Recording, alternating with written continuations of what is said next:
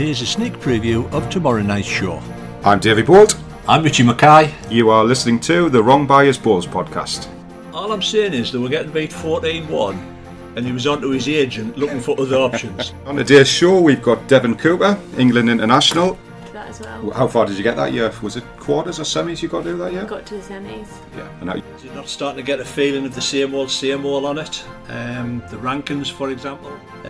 Nah, get rid of the tables. Hello Louis, how are you doing? I'm good, thank you. How's things? Yeah, not bad. Good stuff. Perform for the semi-final. I think if I played like I did against me. Hi Sophie, how are you? I'm good, thank you, right? Yeah. A bit of a slow starter, and Getting a bit longer. For much more, you can catch the show tomorrow night, 7 p.m. Thank you for listening and hope you've enjoyed the show. This has been a Dodgy production.